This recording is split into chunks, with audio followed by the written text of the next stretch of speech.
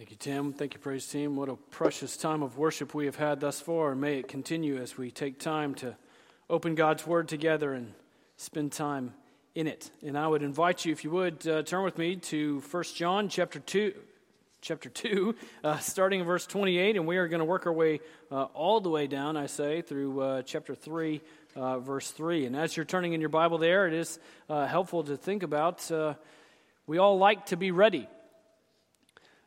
We went through that this morning, right? However you wound up showing up here, you did something to get ready, right? I don't see any pajamas out here or anything like that, for which I'm thankful. So we've all done something in the way of getting ready. We've done something in the way of getting ready just a moment ago as we prepared our hearts and come before the Lord in prayer, as we praise the Lord, that is an aspect also of preparing our hearts and coming before the Lord, that even in the study of God's Word, He's preparing our hearts. We like to make preparation for all sorts of things, and we like to be ready when we know that we need to be. How much more crucial is that as it relates to Jesus? And particularly as it relates to the fact that Jesus will return. That we ought to be ready. We ought to feel the concern of that, and we ought to do everything that we can from a biblical understanding of how is it that we are to prepare for Jesus' second coming, for His arrival.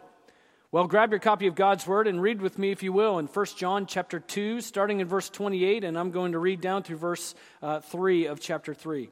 Read with me, if you will. It says in 1 John chapter 2, verse 28, "And now, little children, abide in Him, so that when He appears, we may have confidence and not shrink from Him in shame at His coming. If you know that He is righteous, you may be sure that everyone who practices righteousness has been born of Him." See what kind of love the Father has given to us, that we should be called the children of God? And so we are. The reason why the world does not know us is that it did not know Him. Beloved, we are God's children now, and what we will be has not yet appeared, but we know that when He appears, we shall be like Him, because we shall see Him as He is. And everyone who thus hopes in Him purifies himself as He is pure. Let's pray together. Father, by Your Spirit and for Your glory, in this moment now, prepare our hearts. Lord, You know the things that are distracting to our own mind, to our own attention. Father, You know the ways in which our affections are pulled in 1,000 different ways. Father, we pray that in this moment You would bring clarity of conviction. That each and every one of us would be dialed into Your word. And Father, that we would hear You speak as You do the work of preparing our hearts for the arrival of Jesus. Father, by Your Spirit and for Your glory, may You be honored and magnified and exalted in all the ways in which we learn and grow and respond together. And Father, we ask for You to do more in this moment than we even realize is possible. And we ask it all in Jesus' mighty name and for His glory. Amen. So as we come into this section of God's Word, and it's always helpful whenever we jump back in to remember where we've been. We've talked about who God is and how He's at work and all these wonders of His forgiveness and His grace and the way in which He has revealed Himself in terms of being God who is light.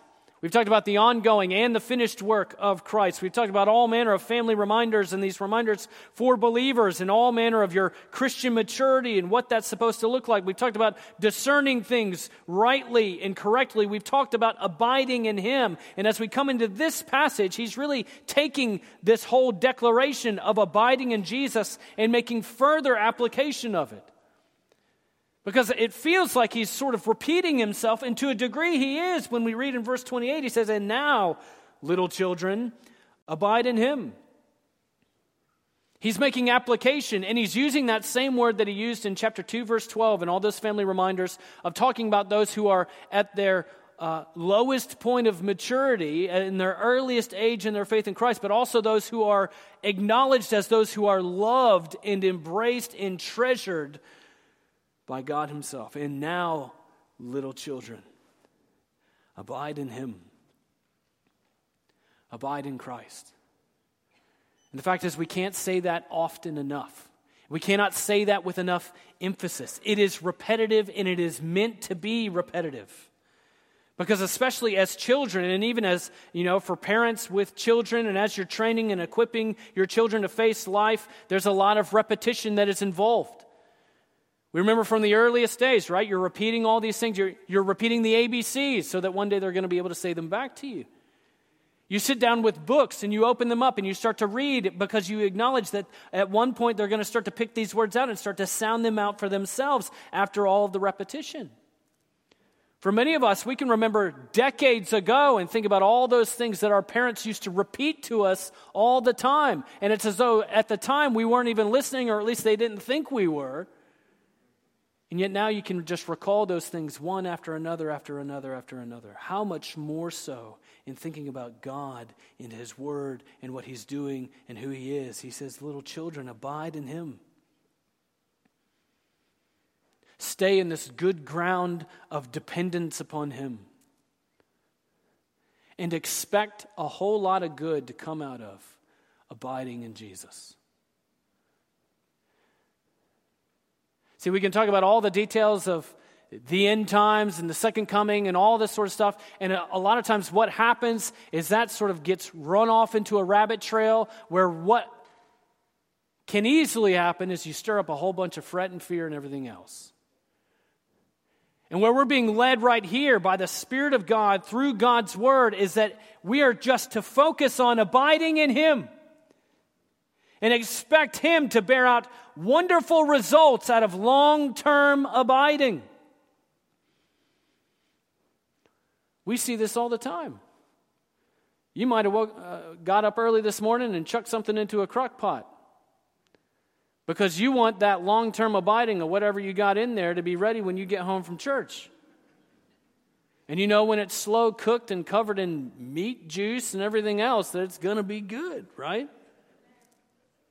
That's why if you really want barbecue, you don't get it out of a microwave. You got to slow cook it. It's the same thing, the same sort of long-term abiding, remaining in him, focusing on him. He says, little children, abide in him. So that when he appears, we may have confidence and not shrink from him in shame at his coming. That we're preparing for Jesus' arrival by living like him now. So that when he appears, and the word that he uses here in the Greek text is a word that's often used when you talk about the second coming, the parousia, right? Jesus will come back. Jesus is going to return in his second coming. He is coming in all glory. And we ought often to remind ourselves, time is short. We ought often to remind ourselves, be certain of his return. Because when you have those two things sort of right in front of the forefront of your eyes, then you're going to focus and you're going to be able to live with some sense of priority of doing what matters most right now. Because when you know someone's arrival is imminent, it changes how you act right now, doesn't it? If sometime this afternoon you knew somebody was going to come to your house, would you do anything different than what you were going to do anyway? Might not be wearing slippers when you answer the door. Might pick up all those toys that are littered all over the place.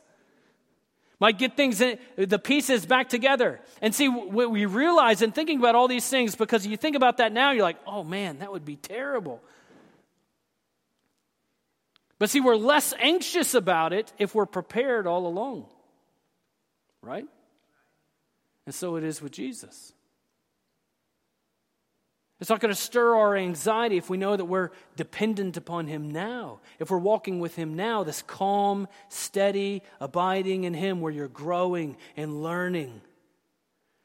Where you're depending on him and your life is bearing forth like a garden of his grace where the fruitfulness of just abiding in him is all over, and you're looking forward to the day when you get to say, look, Lord, you saved me by your grace and for your glory, and out of barren, fruitless soil, look at what you've done with my life. When you know Jesus as Savior, you look forward to the day of saying, look, Lord, look at what you've done. He says, abide in him so that when he appears, we may have confidence and not shrink from him in shame at his coming. Not hiding, not unnerved about it, not unprepared. Now, I say that with full acknowledgement that some of y'all may have gone through most of last Tuesday with a sense of foreboding in your heart because you got to work and then you realized it's Valentine's Day and I didn't do anything about it.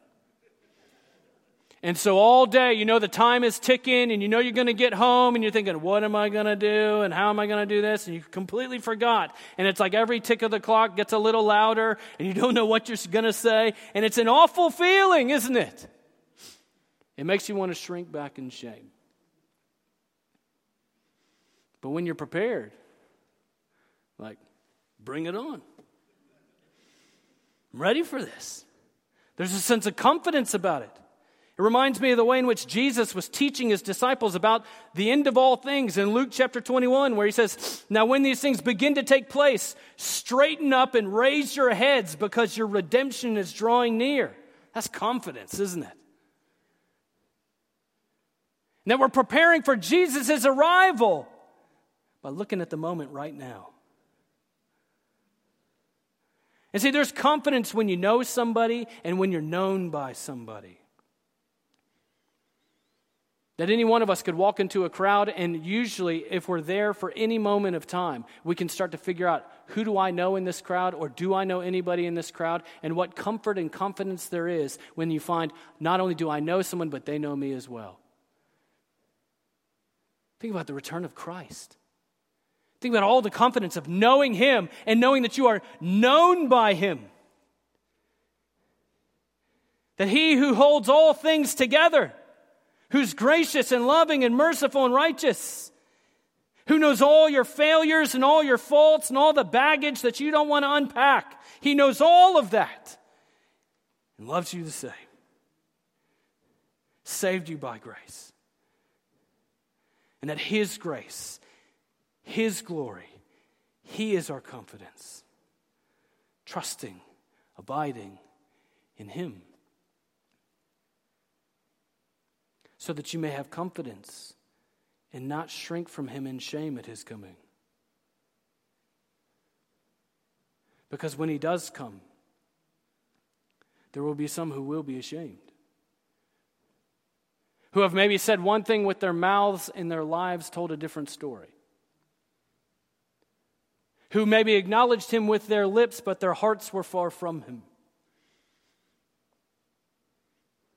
Who beheld some sense of his glory from his word, and yet lived to embrace sin. When Christ returns, it will be a shameful moment for all those who are faking it. It's an embarrassing thing to be in a crowd of people and start to boast and brag about somebody that you know. And then they walk in the door, and then it becomes very plain that you don't know a clue in the world who you're talking about.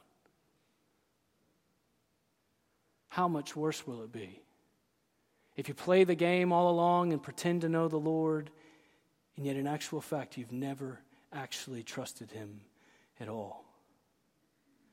And see, Jesus, God himself, is preparing us for the arrival of Jesus by not only acknowledging the moment then, but responding in the moment right now. He says, if you know that he is righteous, you may be sure that everyone who practices righteousness has been born of him. He says, if you know that Jesus is righteous. Well, do you know that Jesus is righteous? Well, you ought to. I mean, this is like core baseline of the gospel. If you are a Christian, if you know Jesus Christ as Savior and the Lord, you must know that Jesus is righteous. Because our salvation is predicated and reliant upon the righteousness of Jesus. That he was born in the flesh, fully God, fully man, was tempted in every way as we are, and yet was without sin. In perfect righteousness, he went to the cross as our substitute, endured the full outpouring of the wrath of God against our sin. And through faith in him, we are forgiven because he's our sacrifice. And then we are clothed in his righteousness because he has already accomplished that. His righteousness is our hope of life. His righteousness is our guarantee of forgiveness. His righteousness is tried and demonstrated and proven true. It's just like the Apostle Paul said in 2 Corinthians chapter 5, verse 21, when he says this. He says, "For our sake he made him to be sin who knew no sin, so that in him we might become the righteousness of God." He says, if you know that he is righteous, if you know that Jesus is righteous, then you can be sure that everyone who practices righteousness has been born of him. If you know Jesus, you will be like him. If you know Jesus as your Savior and Lord, if you are born again by the Spirit, if you are made alive in Christ Jesus, in some way, shape, form, or fashion, you will see this bear out in your life. That Jesus, who saves us, leaves evidence of his work in our lives. You can see it in the shaping of our character, that the things that we once embraced and the sinful patterns that we once embraced are being taken off and shaped and shaved away, just removed entirely. He's sanctifying us and making us ever increasingly more like him. I mean, you can go home, right? Wherever your home may be, you could go home for maybe, 5 days, right? You go on a little vacation and you go spend time with some people, and maybe it's in some, southern quarter down below the gnat line and everything else, and, you're in that lovely part of the state of Georgia, and you're, twanging up with the country accent, and before long you come back. It's only 5 days. You come back and all of a sudden you're saying words, like 3-syllable words that are 12 syllables long. And people are like, what happened to you? Well, I just spent some time with some people I know. It doesn't take long, does it? How much more so when you know Christ? How much deeper of a life transformation do you see that? Do we expect less of him? He says, be sure that everyone who practices righteousness has been born of him. Now, we do need to be careful here about what we mean by practices righteousness, because Jesus was very clear about it. Practicing righteousness is not some sort of self-serving commercial about, look at what I've done. It had in no way. Real righteousness is not, hey, look at me. You remember the warnings of Jesus in Matthew chapter 6.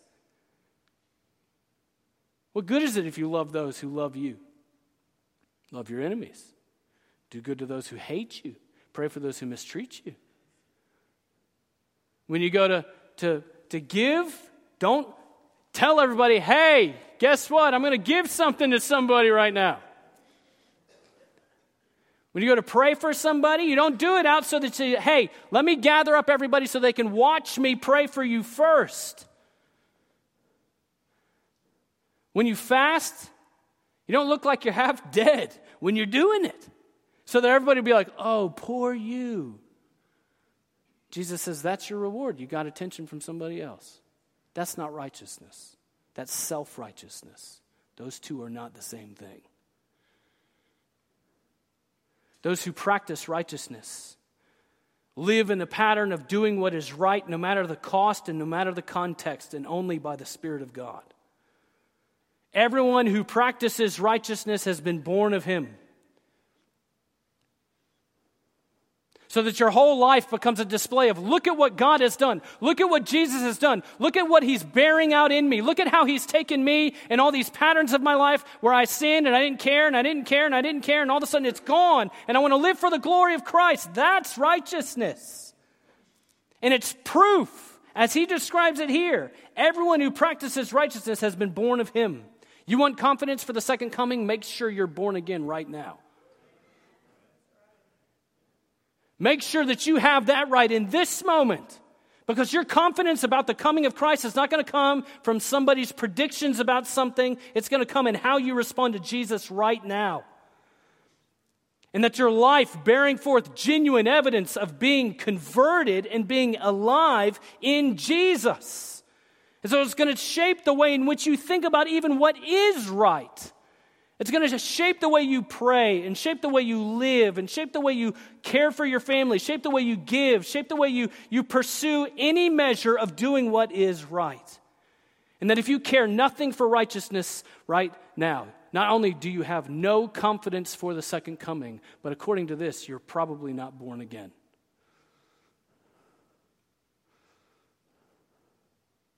And just the fact that we get to mention that is a reminder of the mercy of God. That he would warn us of that. Make sure that before you think of that moment then, you deal with this moment now. You make sure your heart is right with the Lord. And that you come before him broken, sinful, acknowledging that you have sinned against the righteous and the holy God, and that it is appointed a man once to die, and then comes judgment, and if it was only on the basis of whatever you've done up to this moment, you would stand condemned, just like every single one of us. And that our only hope of salvation is that Jesus died on the cross for our sin and rose from the dead, and we have forgiveness and everlasting life in his name. But you got to trust him. You got to believe him more than you believe you. You may be sure that everyone who practices righteousness has been born of him. He's saying, prepare for then by looking at the evidence now. But he goes on and thinking about and even talking about preparing for the second coming of Christ, and doing so by remembering who you are. He says in chapter 3, verse 1, see what kind of love the Father has given to us, that we should be called the children of God, and so we are. He says, look, see it, look with amazement. Slow down and like a tour guide and say, if you look to your left, you'll see, right? It just is sort of slowing down and look at the love that the Father has given to us. We can spend so much time looking for things that don't matter. Living our lives like we're just flipping the channels. Or if you want a more modern metaphor, like we're just scrolling on the screen on your phone. Just one after another. It's just nothing's catching my interest. I just don't, we'll pay attention for 35 seconds and it's like, oh, I'm done. I'm moving on. See what kind of love the Father has given to us. Because the fact of noticing this now is an acknowledgement that when we've been there 10,000 years, bright shining as the sun, we've no less days to sing his praise than when we first begun. See it now, because we're going to be acknowledging it for all eternity. See what kind of love the Father has given to us. It's amazing. The greatness of his love. I mean, even the words that are being used here, like the word that, see what kind. This is the same word that was used of Jesus whenever he calmed the storm and the disciples looked at him and said, what kind of man is this? It's an acknowledgement of his greatness and his glory, that we should be astonished at the love of God, that he knew my sinfulness and he sought me to save me. That God demonstrated his own love for us in this, that while we were yet sinners, Christ died for us, and we love him because he first loved us. See what kind of love he's given to us. Be astonished that his love has endured all of our sinfulness, all of our prodigal seasons, all of our lingering unbelief, all of our unwillingness to repent, and he saves. And he loves us through all the teaching and all the correction and all the sanctification and all those times when we've been so bullheaded, and loved us through all those unlovable moments, and never once did his love ever relent. See what kind of love that the Father has been given to us. And then just the acknowledgement that it's been given to us as a reminder, it's all grace. We don't deserve any of it. And yet God is so good that he so freely gives it. And gives it for this purpose, that we should be called the children of God. Now, if you're anything like me, you've been called all sorts of things throughout your life. Some of them not so good. Probably had childhood nicknames, especially if you have siblings. You had some nicknames, I'm sure. You played sports, you probably picked up those as well. Not all of those names, those things that we've been called along the way, were pleasing things. Some of those names are good things, though. You got little pet names for your Valentine and whatever else you call them, right? We've been called all sorts of things along the way. There's nothing better than being called a child of God. See the love of the Father, that we can be called children of God.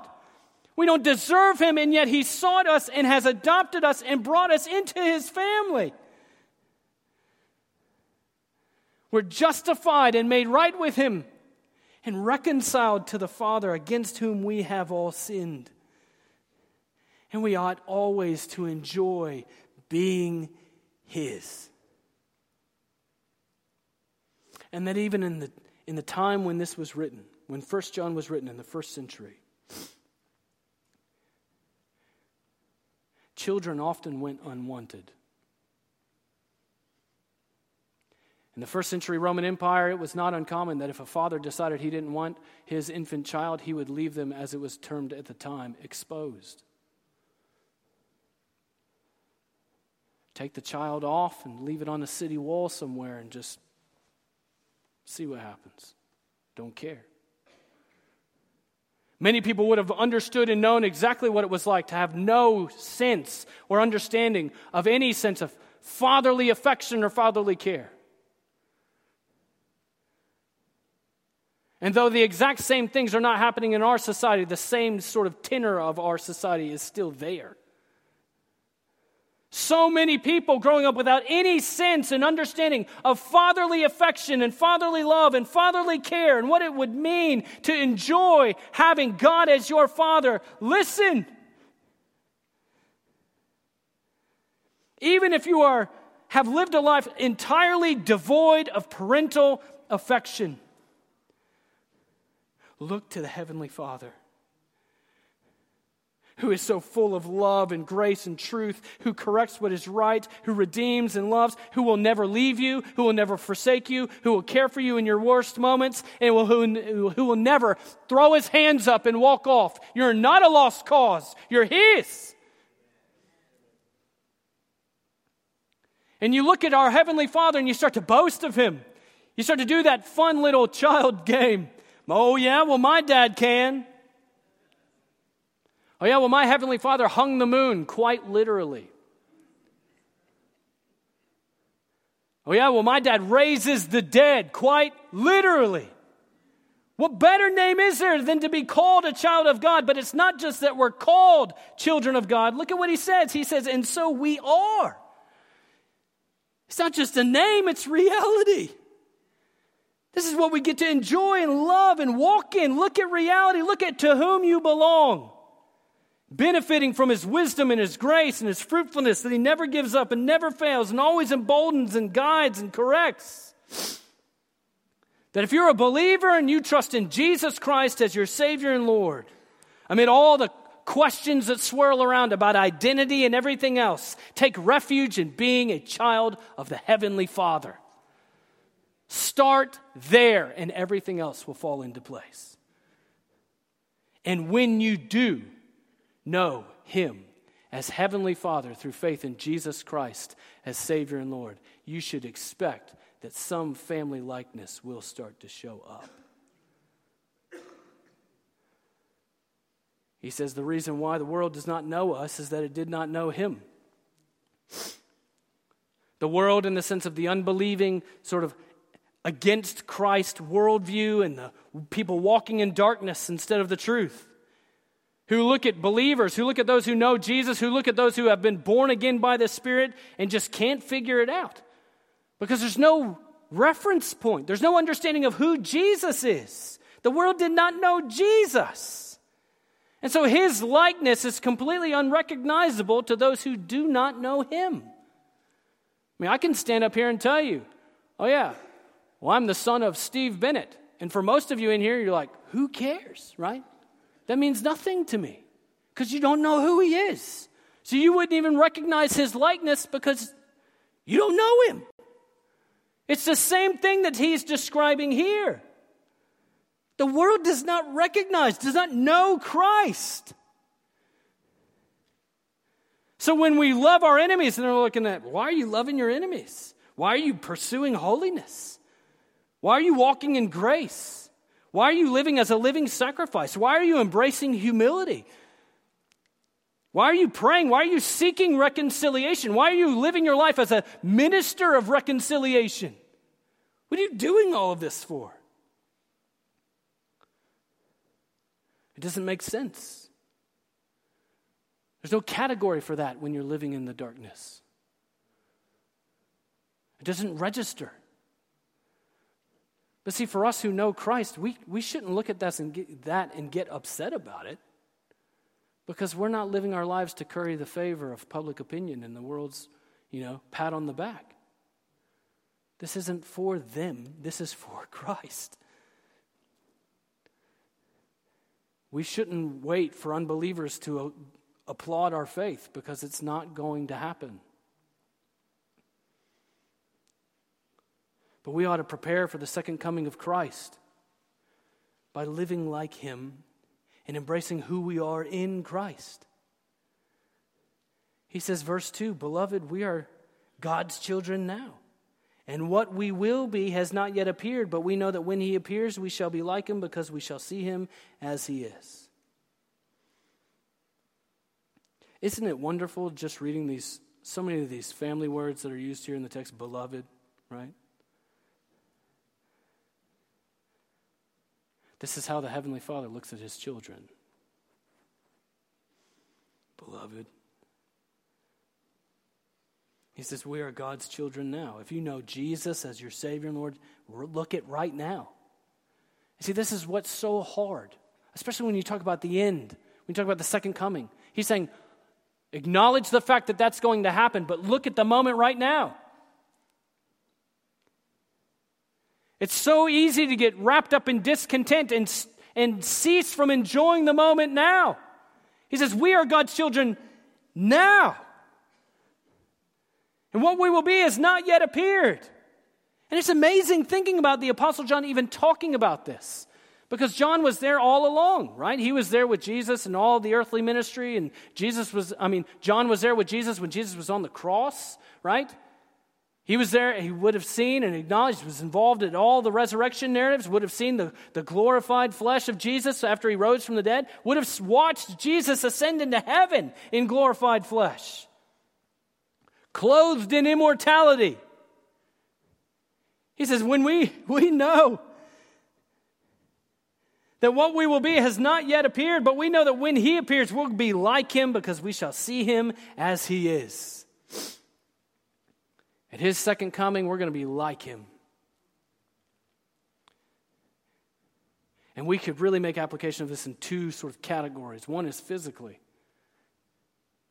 Just like Tim was reading a little while ago. This tent is clothed in life. Death is swallowed up in life. Physically, I think we could all acknowledge this right here is not glorified flesh. Full of cholesterol and arthritis. Got all sorts of baldness and belly fat. Got all sorts of weird quirks that nobody seems to ever be able to figure out. Some weird mixture of strength and weakness. Every day you get a little older, and every day there's a new ache in a place that you didn't even know you had.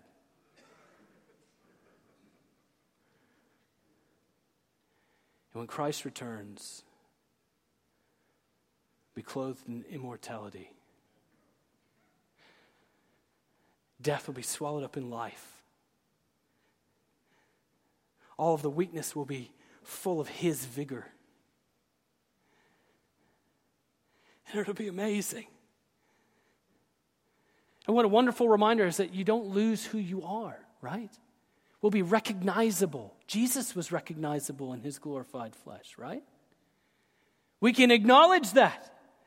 And all the wonder of the fact that we get to be a part of worshiping and walking in Him together now, and then we get to look forward to the day that we'll be able to do this forever. But not only physically, but He also is making reference to the character transformation in full righteousness and holiness, clothed in His love and His kindness and His peace, clothed in His likeness, full of grace and truth, and ever looking at Him and acknowledging Him. Look, Lord, look at what You've done with me.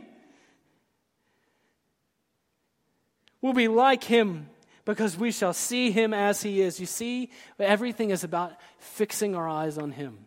Fixing our eyes on him then, but the only way we're going to fix our eyes on him then is make sure that we're fixing our eyes on him right now.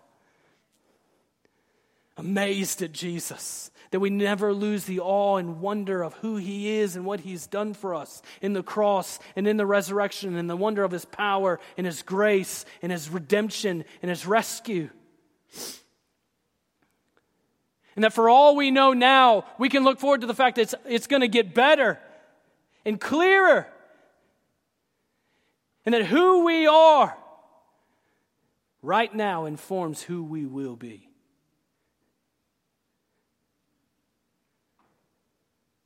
So what do we do while we wait? Because he hadn't come back yet. What do we do while we bide our time? Well, isn't it interesting we're always asking that question? That's why so many of us appreciate smartphones, because when you're sitting in the doctor's office, locked up in that tiny little room with a bunch of magazines that you don't want to read, and you don't want to go rifling through anybody's cabinets because it doesn't belong to you, you're thankful that you're able to read the news on your phone.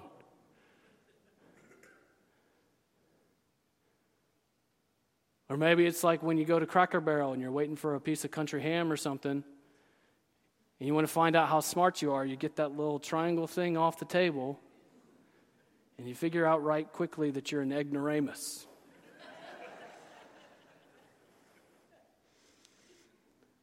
We find all sorts of ways to bide our time, don't we? What are we supposed to be doing while we wait for Christ? What does the text tell us? Everyone who thus hopes in him purifies himself as he is pure. Everyone who thus hopes, who hopes and looks forward to the coming of Jesus. So as a believer who looks forward to that day, that Lord, come, Maranatha, come, Lord Jesus. Certain of the reality of your own sin, but certain of the wonder of his grace and his love that has made you alive in Christ Jesus. And that everyone who looks forward to that day, filled with hope and looking forward to his arrival, purifies himself as he is pure. He's talking about right now.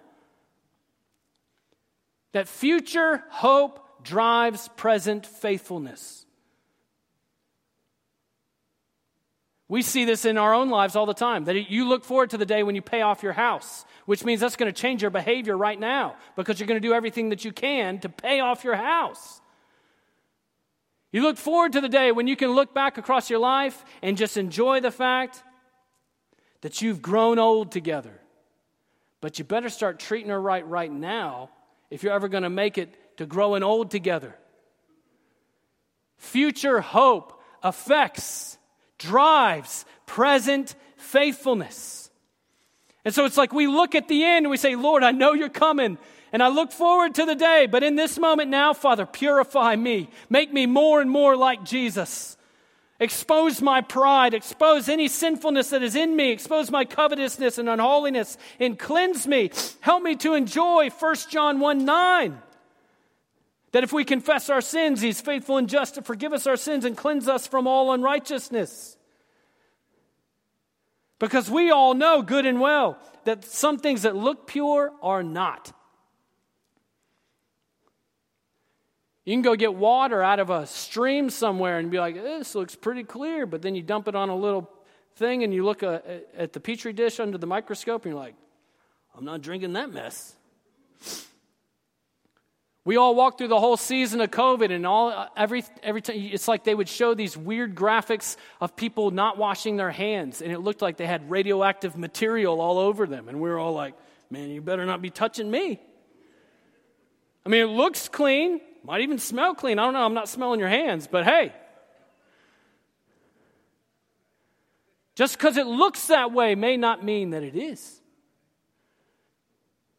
What about you? You may look like you got it all put together, but you may know good and well that you don't know Jesus at all. You may know Jesus and your life is just a mess because you keep fighting him at every moment. But if you're looking forward to his return, looking forward to taking all of what is going on in your life and saying, lifting it up as an offering to him, say, look, Lord, look at what you've done with my life. You want that? You want your life to increasingly declare, I belong to Jesus, to everybody who is around you, that he who saves is he who cleanses, is he who we aim to be conformed to.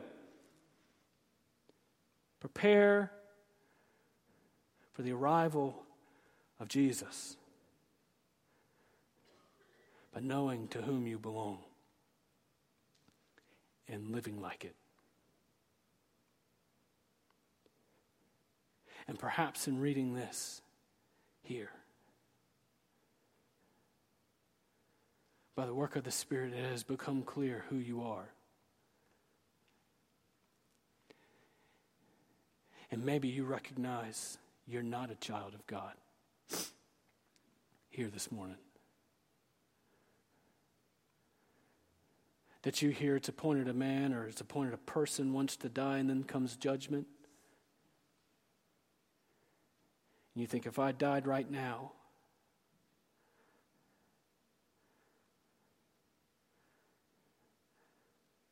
I don't have him. There's hope for you yet.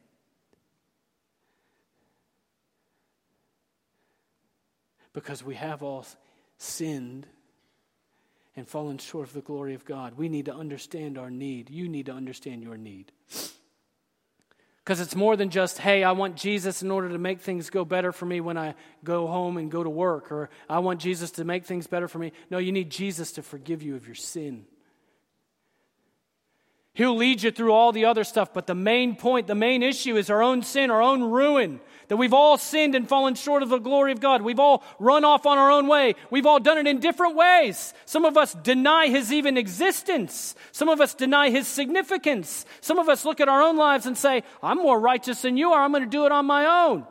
Refusing to acknowledge our covetousness and our pride and our arrogance and our idolatry. You need to understand your need so that you can understand God's provision. That God in love sent his only Son, who came in the flesh, lived in perfect righteousness, was tempted in every way as we are, and went to the cross to die for you. To endure the full outpouring of the wrath of God against your sin, that all who would repent and believe would have forgiveness and everlasting life in his name. And that out of the darkness, the Spirit of God brings regeneration. He brings that life. And it's like all the lights come on, and all of a sudden you see the horror of your own sin, and you see the glory of what God has done. And it's an easy choice. And then when you walk over here and you say, Lord, have mercy on me, a sinner. I need you. Save me by your grace. I believe Jesus died on the cross for my sin and rose from the dead. You are saved. And so that you can look forward to the second coming of Christ and say, maybe that's going to be tomorrow, or maybe that's going to be 1,000 years from now. But I'm going to look forward to presenting my life to him. Say, Lord, look at what you've done. I belong to you. Can you say that this morning? Maybe you need to get that right this morning. Live prepared for the coming of Christ. And make sure in this moment now that you're ready. Let's pray together. Heavenly Father, by your Spirit in our midst,